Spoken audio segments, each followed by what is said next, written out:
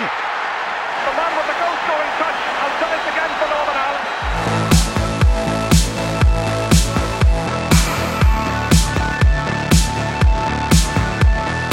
Will Downing with you, along with my fellow Lockdown football commentators Mark Rodden, Stefan Gioni and Dimitra Zulai. It is the 38th anniversary to the day of Northern Ireland's famous win over Spain in the 1982 World Cup, and we have the goal scorer Gerry Armstrong with us. Gerry, how are you doing? That goal, that game has definitely benefited you for many years since, hasn't it? It certainly has. I mean, Northern Ireland had a wonderful tournament, and I had a good tournament as well. So after that, as a result of that, maybe about a year later, I was transferred to Real Mallorca, and that was the start of me going into La Liga. And I started to find out about football abroad and the type of talent and skill that was necessary there. But it was a massive tournament for me, and obviously that goal was very important. Now, and we'll come to the tournament and so on at the moment, but I mean, how have you been keeping yourself busy during the lockdown?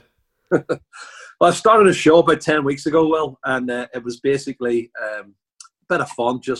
But everybody was trying to support the NHS, and people didn't know what to do with themselves. So I put a bit of humour in and did question and answers on a Thursday night, and I had a couple of really funny interviews that I got with the likes of Billy Hamilton and Sammy McElroy and Pat Jennings and Martin O'Neill. I got my old teammates to come on board, and they were a lot of fun and telling some great stories, and it just grew in stature. And then instead of just having video messages from them, I decided to do the Zoom calls and do question and answers, and it took off again. Sammy McElroy came on and told about his debut and about how he was at the hotel when Frank O'Farrell came in and said, "Denis Law has failed the fitness test. Sammy, you're playing today. You're making your debut against Manchester City." And George Best came up to him and said, "Well done, son." And he said, "If you do well," he said, "I'll get you a present." So the game finished 3-3, but Sammy managed to score. And George had beaten a couple of players and slipped the ball to him, and Sammy beat one and put it in the back of the net. So George presented him with a big magnum of champagne and in the dressing room. And Sammy says, "I wouldn't even open it for 15 years because George Best had given it to me." And he said a few months later, he got a call up for the international team. And he said, what happened was, he said, we were playing Spain in Hull because Northern Ireland couldn't play at home then, so they had to play in Hull. Terry Neal was the manager. And they played on the Saturday night. And he said, we went out and had a drink, and George says, "Right, where are you going, Sammy?" And he says, "It's 11:30. He said, "I'm going to go home, George." He said, "We've got to be at the train station tomorrow for 9. And George says, "I'll meet you at the train station. I'll buy the tickets." And he said, "I'll see you. I won't be much longer." So Sammy went off the bed and got up the next day and got there at 9:15 and 9:10 and 9:05, and George still wasn't there. 9 o'clock, Sammy bought his own ticket and off he went to Hull. But he said on the Tuesday, George turned up, but he had Miss Great Britain on his arm. Typical George. So the stories that were told were great, and people just responded to it, and they love to hear that inside information. And so I got different colleagues on, and then I brought on the likes of Johnny Quinn, who's the drummer with Snow Patrol, and there was a bit of entertainment with that one, and he was very enlightening. Some of the stories were great. And then we had Brona Gallagher, the Irish actress who was in The Commitments and in Pulp Fiction and The Phantom Menace, Star Wars. So she was really funny, great fun. And again, the audiences grew, and the popularity. And I had John Barnes on, and I had Graham Souness on. And last week I had Glenn Hoddle on, along with Carl Frampton, who was, twice world champion at featherweight. So I've had some great guests on, and we're doing a bit of a celebration, obviously, ourselves this week, because 38 years, we can't believe it. Norman Whiteside's message is a funny one. You have to see that one. 38 years, as you say, and I mean, that tournament, because it had been Northern Ireland's first since 1958, it was a great achievement to get there. And then the first two games in that, you were unbeaten, drawing against Yugoslavia, against Honduras. So all you had to do then to stay in the tournament was to get a result against the hosts. Valencia, easy. All that you had to do, yeah. It was the Luis Casanova Stadium in Valencia. And it was, listen, we done well. The first game, it was a tough game against Yugoslavia. And they had scored something like 26 or 27 goals in qualifying. Now, we hadn't scored 26, 27 goals in about 10 years, to do that. They were a very potent team, and we knew they were dangerous. But we nullified them in the first 20 minutes, and we got stronger as the game went on and found out our fitness levels were good. We were very resolute, hard to break down. And in the last 20 minutes of the game, we could quite easily have won it, and we finished stronger. So that gave us the confidence. And Martin O'Neill, who had told us, look, we can draw against Yugoslavia. We beat Honduras, and then we only have to draw against Spain to qualify. So that was the plan. Unfortunately, a guy called Betancourt popped up with an equaliser after I put his 1-0 up. So it finished 1-1, and the scenario was we had to beat Spain. And Martin had a meeting around the swimming pool the day before the game, and he said to the lads, look, we know what's going to happen here. He said the Spaniards are under pressure. He said they're going to be putting themselves at us in the first 15, 20 minutes. They've got to take the game to us. We'll absorb the pressure. We'll do what we're good at. We'll get behind the ball, and gradually we'll come into the game, and we'll create 4 or 5 chances, and we'll stick one of them away, and we'll win the game 1-0. And that was Martin's prediction the day before. So I want to ask him about that again. But it was unbelievable, because the referee I didn't think was very good. He was a South American referee. He was conversing with the Spaniards, and he gave virtually every decision against us, and we felt up against the wall. But we got the one chance, and we put it away. And after that, we thought we can defend, no problem. But then Mal Donaghy got sent off, which was a very harsh decision as well. But great bunch of lads, very resolute. We had best keeper in the world in Pat Jennings in goal, and he made 2 or 3 unbelievable saves. But we kept them at bay until I think it was around the 90th minute, and they had made a substitution. They brought on Keeney, who was the top goal scorer in Spain and had just signed for Barcelona, and they lobbed one over the top, and there was a hesitation between Chris Nicholl and Pat Jennings, and the ball bounced in between the two of them, and you thought at one stage it was going to go over Pat's head and hands, and Keeney was coming running on to try and get a touch on it, and Pat, as cool as a cucumber, he flicked it with one of the big right hand. He flicked it over his head and caught it with the other hand, and he made it look so nonchalant and so easy. But that was probably the scariest moment, and that was in the dying seconds. But celebration afterwards, fantastic occasion, and we were through to the quarterfinals. Obviously, it's been on TV a lot, that game, the past few weeks. BBC have had it on a couple of times, and TG4 as well lately.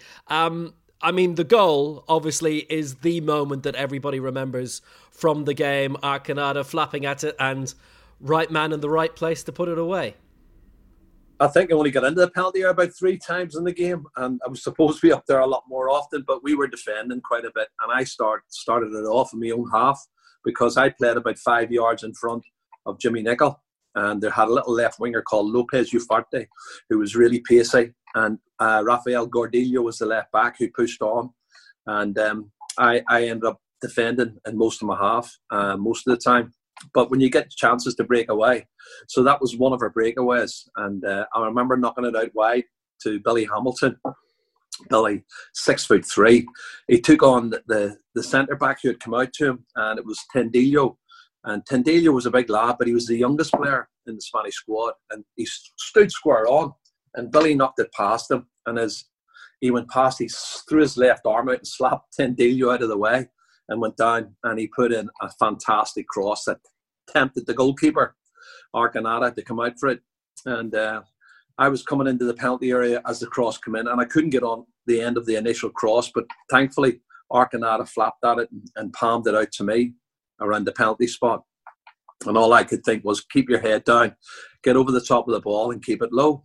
And it actually went through 2 sets of legs. I think if you look at it, well, you can see it goes through Arconada and also Alessanco on the line. So it went through 2 sets of legs to hit the back of the net. So big goal for us, and a wonderful tournament. And to win the group was amazing, when nobody gave us a chance to even get a point out of the group.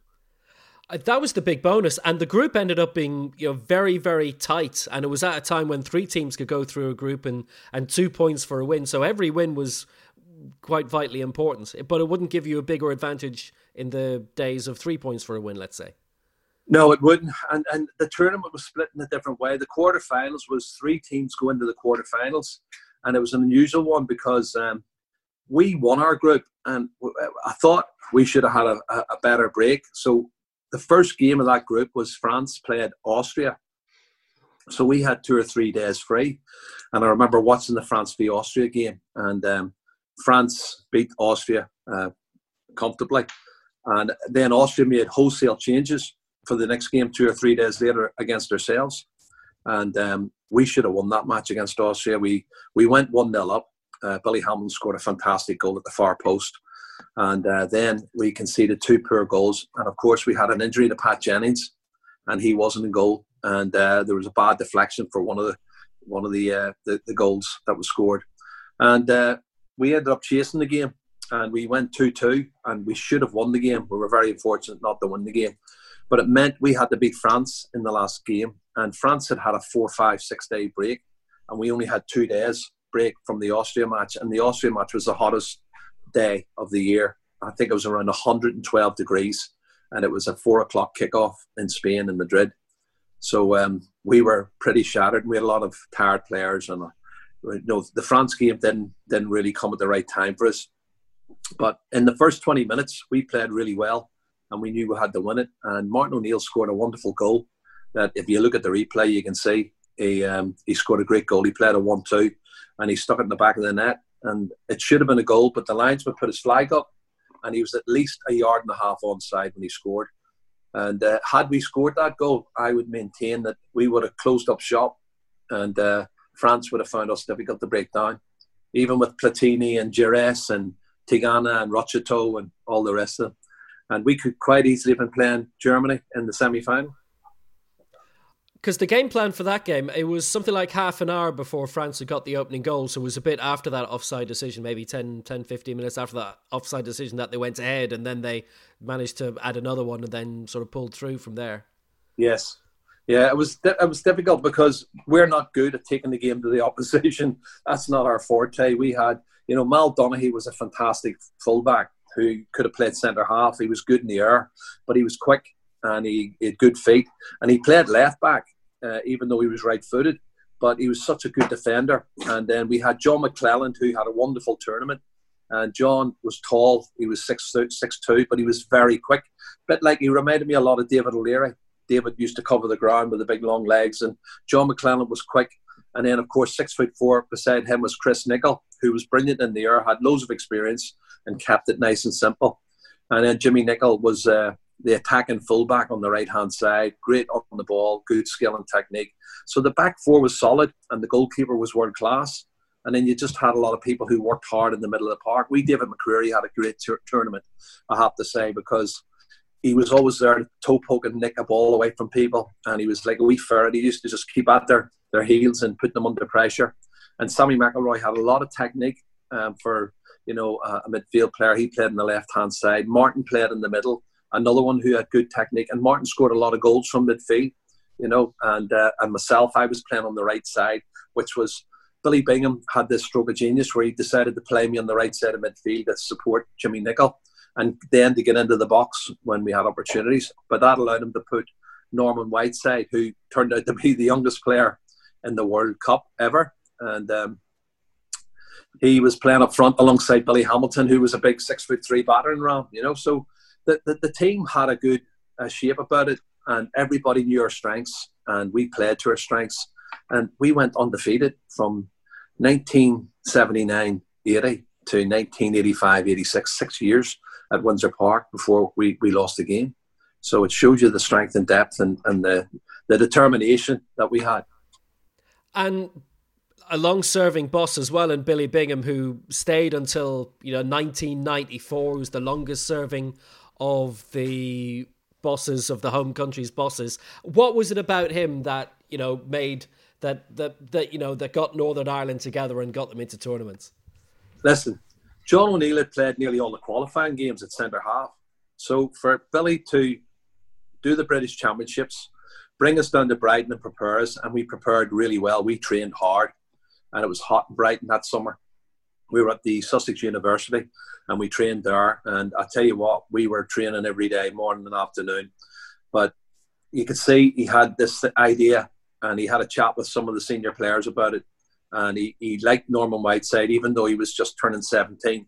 He liked Norman because he was naturally left-footed, but he was built like a man and he played like a man, and he had unbelievable ability. So Billy's plan was to put Norman up front and stick me in to give us a wee bit more strength and depth. Plus, I was the fittest player at the club or at the squad, and I could run all day. So I had these bundles of energy that I could support the defence and then get up and down the park and just runs against the defenders. And you know, he had these ideas, and he thought it would work and it would benefit the team. So that was an insight into his knowledge of the players he had, and he played systems that suited us, not the opposition. He was a good tactician. He knew how to keep it tight. Even in the qualifying, we had Scotland, Israel, Sweden and Portugal. And Portugal were supposed to win the group. Scotland was supposed to finish second. Sweden were probably supposed to finish third, and we were supposed to be fourth ahead of Israel. But we beat Sweden 3-0 first game, and we drew with Israel away. And then we went 1-0 up against Scotland over in Hampden Park, and it ended up 1-1. And, you know, we didn't concede many goals.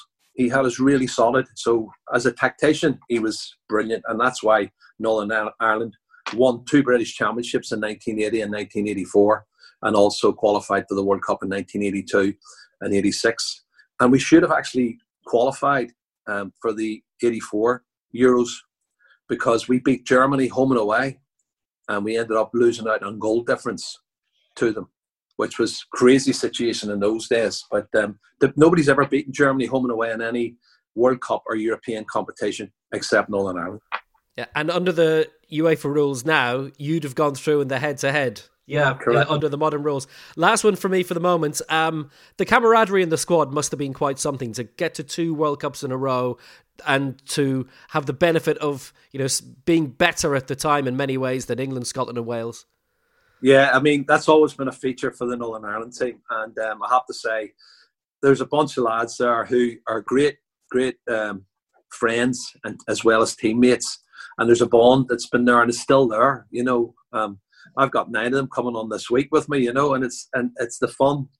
We look forward to meeting up with each other because the jokes and the fun were great. There was always a bit of music. There was always a couple of drinks, you know, and it's just typical Irish humour. You know, we loved our own company, and we loved the way we performed, and we had confidence and belief in each other. And that's what we did in those days, and I think it took us on to another level. And I'd love to see a lot of other teams adopt the sort of policy that we had then. You know, you look at modern football now, and I don't see the camaraderie as much as it was maybe 30 or 40 years ago. Jerry, I just wanted to ask, because you mentioned the qualifying campaign, because you played Scotland, and of course you knew Scotland, you knew the players, so they were in the same divisions as you. But in those days, what was it like in international football? You played Israel. How much did you know about Israel? Because now you can get all the games, you can go and watch them, you can know every single player. But then Sweden, Portugal, Israel, how did you prepare for that? Well, we played, Israel was our first game, and it was in March, and we were going to Tel Aviv to play. And we didn't know that much about them, to be honest. And they had just been brought in as a late inclusion from FIFA for the qualifications, and we had no objections to them. Said, no, that's great, because having them in meant that 2 teams qualified out of the group of 5, and I thought there was a better chance for us to qualify first or second. And you have to stay positive, even though the other teams would have fancied themselves more. But the first 20 minutes of the game was okay, and then the heat, believe it or not, it was really hot, and we started to struggle a bit.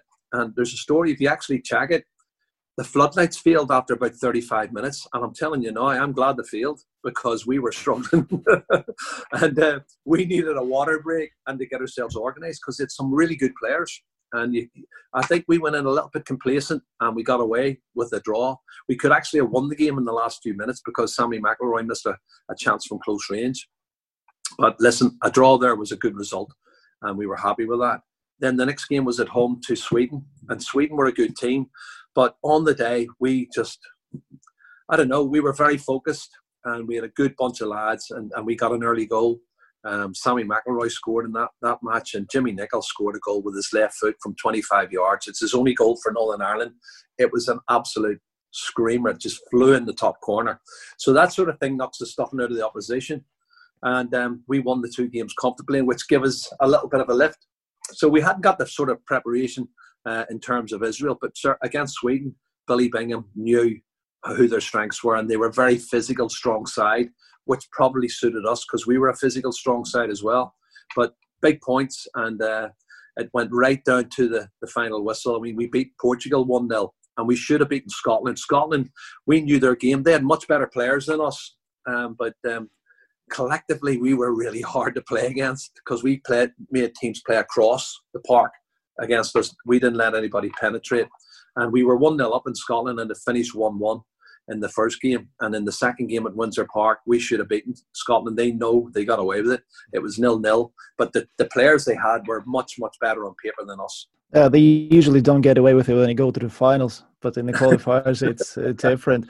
But for you, the World Cup was sort of a springboard, and you joined the Spanish club in Mallorca, where in the first division for the first time in 13 years. It was a very difficult season. They went down to, how was that transition? Yes, it was from one island to another, but it was from one league to another, a totally different league. And especially in that particular era, you had Athletic Bilbao and Real Sociedad dominating the league. So how was that transition for you as a player to go to Spain and play in a new league? It was difficult, but it was an adventure. You know, I was 29 when I went there, and I knew I had 3 or 4 years left at the top. And I thought, well, why not? I'll give it a go. I'll try a different league. And my gut feeling told me it was a good idea. And I went with it because nobody was going to Spain then. The players were going to Italy. And there was a lot of big names going. Luther Blissett went the same time as I went to Spain. He went to Milan. So it was a big gamble on my part. But I found out when I got there that technically the players were brilliant. And they played an attacking style of football. They may have played 5 at the back, but they would play, you know, the 4 would be 3 and 1 up front, and I was the 1 up front as a target man, and it was a British-style bustling centre forward who would put himself about. But then you'd have players coming down the flanks. I saw different styles of play, different systems of play. Probably our most technical player was our centre half, who was a sweeper, really, Rafael Gallardo, and technically he was brilliant on the ball, but he couldn't tackle. He couldn't tackle. You know, how can you have a centre half who can't tackle? You know, but this is the style of play, and they were all good on the ball. And I looked at the system there, and they modified that system over the years. Because if you remember, in the late 70s and early 80s, it was British teams were winning the European Cups and the Champions Leagues. You know, Aston Villa had won it, Nottingham Forest won it twice, Liverpool were winning it. So there was something just wasn't right in their makeup, and it was a physical side of it. The Spaniards didn't like the physical contact, but when I learned to my cost, the likes of Migueli, who played for Barcelona, wow, and the centre half at Bilbao was the butcher of Bilbao. He was the one that got suspended for 10 games, for 10 weeks for hammering Maradona. You know, and they had some real physical characters. So they started to learn the physical side of the game, and they, with the skill they had, and they adapted it. And that's why in the last 20 years, 25 years, Spanish football has just blossomed. And you've seen Real Madrid winning Champions League after Champions League, Barcelona winning Champions League, UEFA. It's like Spanish clubs are in the final virtually every year. You know, Espanyol, Sevilla. You know, it's crazy. So they've got a real system that works for them at the moment. And I've got a love of La Liga, which I've worked on for the last 25 years. But it's having the insight as to how they adapted and they progressed. And I learned that in the 2 years I was in Mallorca. Did you wish you could have more years in that particular league at the moment? Yeah, I wish I'd have had a few years. At a different period of time, maybe 10, 15 years on. I mean, the coaches that I worked with in Mallorca, the reserve team coach was Lorenzo Serra Ferrer. And Lorenzo went on to become director of football in Barcelona. And then he became manager of Barcelona. And we used to have conversations, and he would ask me about the coaching in England. And the coaching in England was physical, all physical. It was lots of running. It was lots of hard work. And I explained that to him, but the Spaniards, they didn't do that much physical work. It was all, they would play head tennis and keeping the ball up twice before you knocked it over a net and stuff like that. So it was all a technical one. Now, you were doing a little bit of work, but you weren't physically working as hard. So it got to the stage in New York, the third or fourth week I was there, I felt that my physical fitness was dropping. And I told the coach that. And I had to do that through an interpreter because I didn't speak Spanish at the time. So I did that. And then I started doing my own training. When the players finished at Mallorca and they went off the pitch, I would work on my own. And after the first couple of times I did it, the Argentinian players, there was 4 of them in Mallorca, they joined in because they wanted to be physically fit. And that was something that appealed to them. So they became part of the team. But the other Spanish players didn't. They just finished their work and there was no camaraderie. You wouldn't get speaking to each other. They didn't go and have a chat and have a coffee somewhere afterwards or a beer. They took off. And I felt that there was part of their build-up was still wrong. And I would like to think I helped them because Lorenzo Surfer asked me about the coaching and the training. And I explained to him it was different at club level to international level because you only have the players for 4 days. And the players, you have to hope they're all fit. But you have to look at your team and look at the opposition and come up with a system that's going to get you a result in international football because you don't have enough time to prepare. Just going back on what you mentioned, that change, if you look at the last 20 years, Spain has been the top-ranked team in UEFA for pretty much all of it, apart from a few years England got ahead of them. And you mentioned Real Madrid, Barcelona winning the Champions League, Sevilla, Atletico winning the Europa League, UEFA Cup, Valencia had a great side as well. Are you kind of thinking that the change started when you were playing? That we only that it took a while for them to add the bits they needed to become so dominant? No, I think they were looking for a system that was going to help them and benefit them. And I think it took probably 10 years after I'd been playing there. 10 years after that, I think they fell on the formula. And I talked to David Dean many years ago when I was down at Arsenal's training camp with Arsene Wenger one day, and we were talking about football and discussing players, and they were looking at players, and I was trying to sign a couple of players from the Spanish league to Arsenal, and I was saying some of the players in the Spanish league wouldn't suit the Premier League because of the physicality of it. And I said technically they're really good, but some of them wouldn't be able to adapt to the physical side of it, even though they're technically great. So I said, you have to be very careful who you pick. And he was asking me about Spain and how it was doing, and it was actually starting to do really well. And I said, they have a great system because they coach the kids at 8, 9, 10 years of age. And they have the top coaches cherry picking the best kids in the schools and bringing them together and having a grade A coach, a full badge coach who was taking them and giving them all the benefit and the skills that they could learn from. And I said, they don't do that in England because the system wasn't right. And that went on for a few years. And then I remember going to watch, I was commentating on a game at Wembley, and it was Manchester United were playing Barcelona. And Manchester United had lost to Barcelona, I think, a year or two earlier. And Fergie had big hopes that they were going to win, especially at Wembley. And Messi, Iniesta, and Xavi run the show and just destroyed them. And after the game, Andy Roxburgh was the technical director for UEFA, and he came running over to me. I was chatting to him, and he said, "You will not believe the stats." He said, "You know, Messi, Iniesta, and Xavi exchanged like 496 passes between them in the game." And I says, "Right." And he says, "That's just unbelievable." And I went, "I could show you the stats from last week's game in La Liga, and they'll be exactly the same. 450 to 550. That's what they have. 1 touch, 2 touch. And this is the way they have been brought up. And they had this, and the gap was so big at the time. And Alex Ferguson actually said, we're at total disadvantage. He said, they've got these kids, you know, at 9, 10, 11, 12. He said they've got them 16 hours, 18 hours a week that they can work with them. He said, our kids, he said, we don't really get a hold of them until they're 14, 15. And he said, it's the gap and those age gap for the 5 or 6 years is so great that we're so far behind. And I agree with him.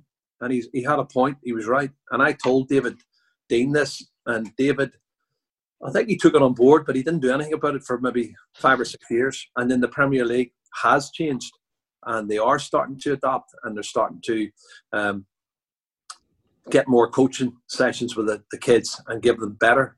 So it was, I think I told them there was 38,000 full batch coaches in Spain at that time, and there was only 9 or 10,000 in England.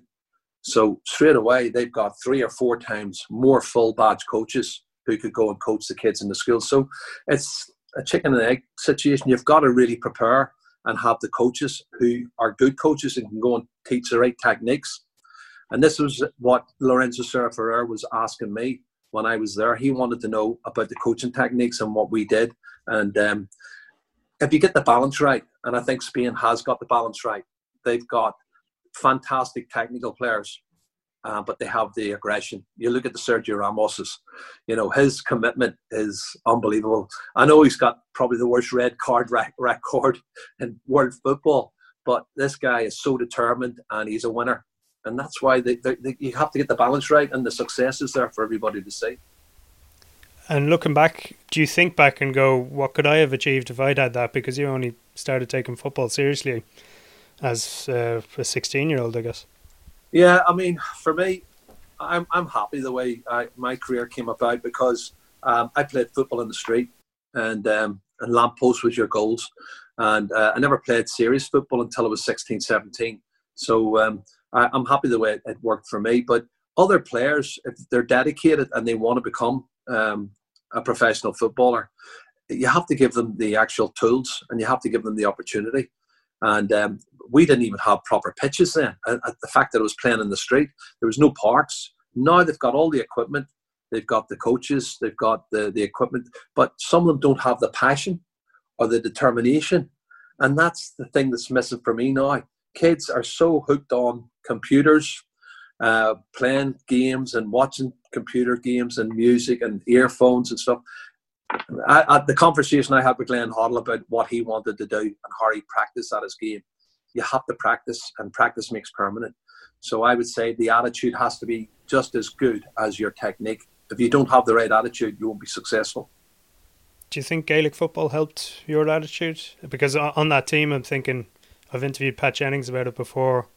He played midfield for Newry Shamrocks. Said that was a great help, obviously being a goalkeeper. But did it help you just once you went over? You were a bit older, obviously, going over, but having had that kind of, the physical nature of Gaelic, you had to, that mentality helped. It did for me 100%, because, I mean, I watch Gaelic football now, and I don't like the hand passing. I think it's become more like a netball than a Gaelic game. I loved that when you could field and you were kicking the ball and you were catching it and you were jumping and pulling it out of the air, and everybody was trying to punch the back of your hand, and it was a lot more physical, the game, and I enjoyed it.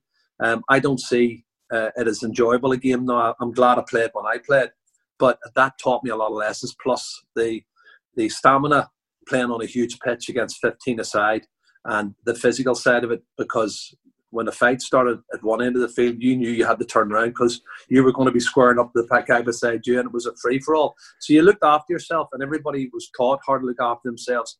And the attitude was always going to be right with me. I had a good attitude. All my coaches will tell you that I love training, and I wouldn't pull out of a challenge. And if somebody needed hit, I would hit them. And I could take getting hit, but I would come back for more. And I think all of those are important as to the build-up that makes you the person you are. The remarkable thing is you actually had a pretty decent Gaelic Games career, not just in football, but in hurling as well. Yeah, I won an All-Ireland hurling medal when I was 17.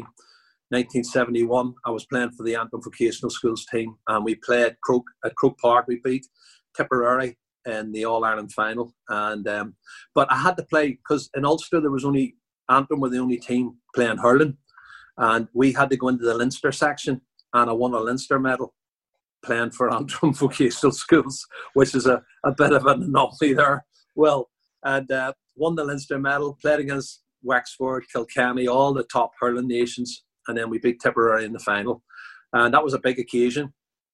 Thoroughly enjoyed it. And then the following week I went back as captain of the Antrim Vocational Schools football team and got beat by Mayo by a point, which was a bummer because we were a good Gaelic team as well.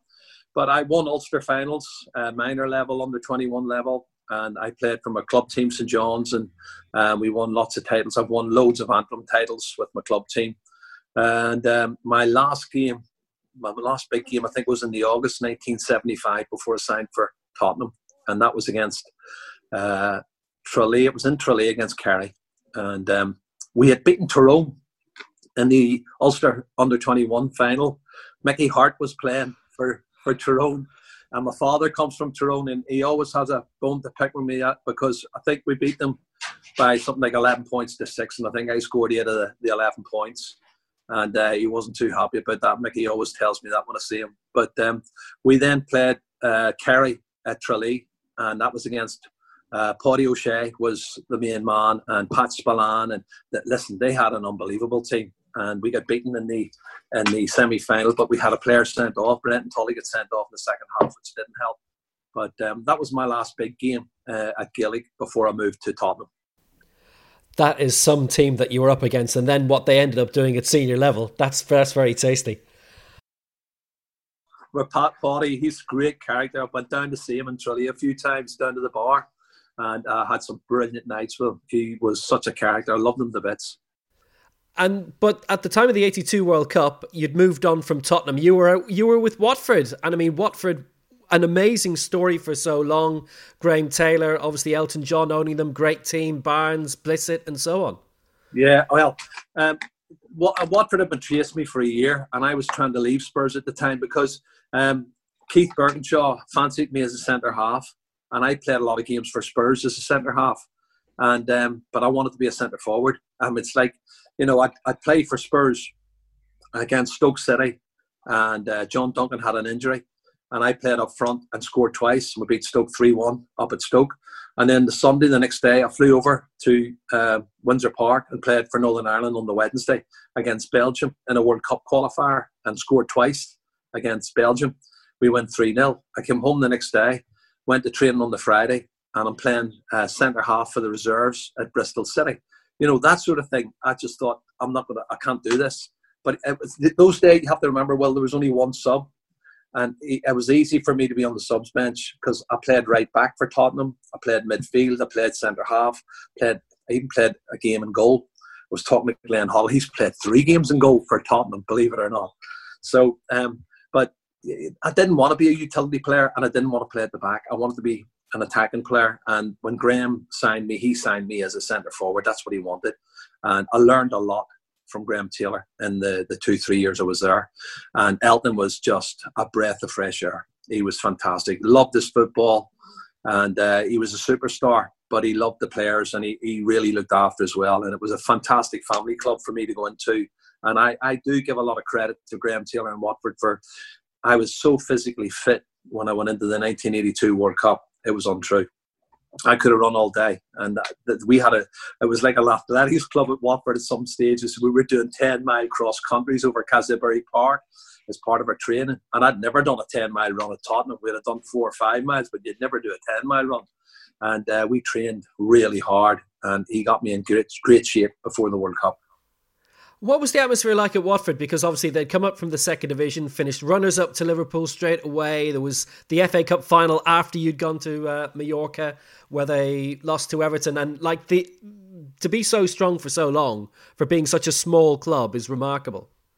Yeah, well, Graham Taylor was the driving force. I'm not being funny. He took him from the 4th to the top flight, and he planned it. And the year I joined, in the October, Pat Rice joined as well from Arsenal. Les Taylor came in from Oxford, and that was the last pieces of the jigsaw, he said. And we were pretty low on the table at the time. We had a couple of games in hand, and we won the games in hand and finished mid-table for that season. And then he said in the summer, we're going to get promotion this year. This is our goal.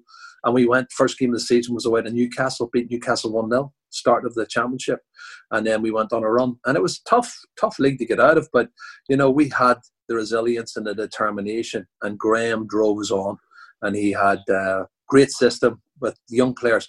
I was watching a youth team game the year after I joined. And we were going really well. and it was we were just getting promotion that year.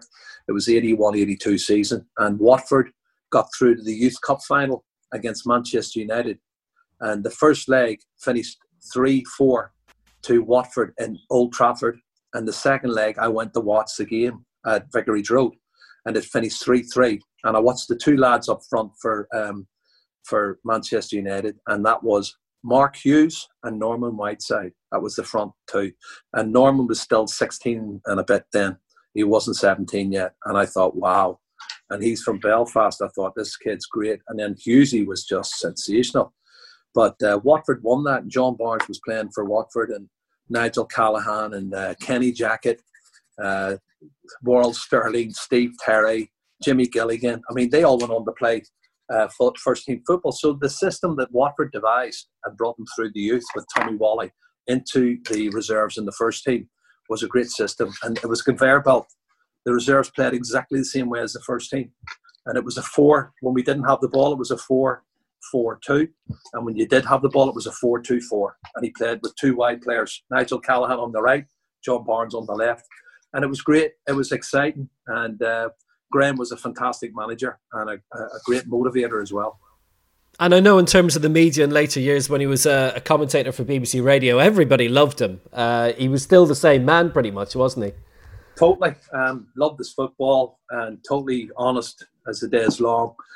He was a pleasure to work with and to be a part of. And I do feel that 2-3 years that I moved to Watford was a big influence in my career and helped me immensely. One, for the World Cup, and two, what I went on and achieved as a player, and going to Spain. And I've done 2 stints as assistant manager for Northern Ireland, 2 4-year stints, with a lot of success. One of them was great when we beat England 1-0 at Windsor Park. And Sven-Göran Eriksson was the manager, and he was my mate. But I really did enjoy it, I have to say. And beating Spain as well was another one, 3-2. We beat Spain, and Spain went on to win the Euros. Shortly after, about 6-8 months later, they won the Euros, and that was their first bit of success. And then they won a world title. They were the world champions after that. So it wasn't a bad team. But listen, it was a great journey for me, and can't complain. So these days, you're obviously doing a lot of work with Virgin for the Champions League, Nations League, Europa League, and Premier Sports for the International Champions Cup, which isn't happening this year. But 20 years or thereabouts with Sky and the Spanish football, and you've seen them all come through. I have seen them all come through, and I'm watching it again. And I don't know if you've been watching La Liga. I've been watching it the last couple of weeks, and I watched the Mallorca versus Barcelona game. And I have to say, I love this kid, Take Kubo, the little Japanese player who's on loan from Real Madrid to Mallorca. Looks a real talent at 19, 18, 19. He's class, and he could be a big star. But Mallorca's got problems. They need to score goals and stop conceding them. They're in the bottom 3 at the moment. So are Espanyol and Leganés, and Alaves are down there. Celta Vigo's down there. So it's going to be tight as to who's going to go down. But I fancy the squad of Real Madrid currently, because they've got a stronger squad, I think, than Barcelona. And they're now they've went back to the top. They had a good result. And the other one is Marco Asensio, who's a fabulous left-footed player, plays for Spain and has been out with an injury. He's back in, and he scored the other night. And it's looking good. Real Madrid, I think, should just about nick it at the end. It'll be tight, but I think Real Madrid can still win it. Yeah, you must be delighted that despite all the problems that there have been in Spain, obviously with the recent situation the last few months, that they did manage to get the league playing again there. I was so pleased to see it coming back, and I'm pleased to see all the football coming back. But I don't think football's going to be the way it was. I think football's changed dramatically forever. And I think the systems, and I'm not a big advocate of the amount of money that they're earning. I don't think it's just not in the current world situation, global situation. Players who are earning over £1 million a week, it just doesn't add up in my head. And I want players to earn good money, but I think they should be paid accordingly. I don't think you're going to see the same crowds back at football that used to be. Certainly, it's going to change the contracts that the Sky Sports and the BTs are going to be paying, which they paid ridiculous amounts of money in the past for the contracts. I think that's going to change as well. So the face of football is going to take a change in the next year or two. And, we might be chatting in 2 years' time, well, as to Do you remember when we had this chat? And I think it's going to happen. I think it's a good thing, though. I have to say, I think it's a good thing. You mentioned Glenn Hoddle, who's probably underrated. You would have known George Best quite well. Scored against Diego Maradona's Barcelona. Lost to them in the end. And you've watched Lionel Messi. How do you compare those players, those kind of players over the years, how good they've been? I've had a couple of great times interviewing Glenn Hoddle and talking to him in private, and he's a big Maradona fan. He thinks Maradona's the best player he's ever seen.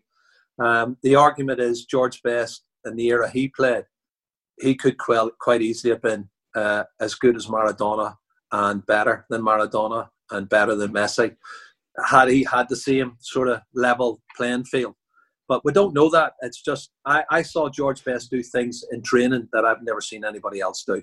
And he had two great feet, and he scored with both feet, and he scored with his head, and he was over 20 goals every season for Manchester United. But he running with the ball, he was like a ballerina, because he would swerve 45 degrees to one side, and then he could correct himself, and he was brilliant at what he did. He was a sensational player and a lovely guy as well.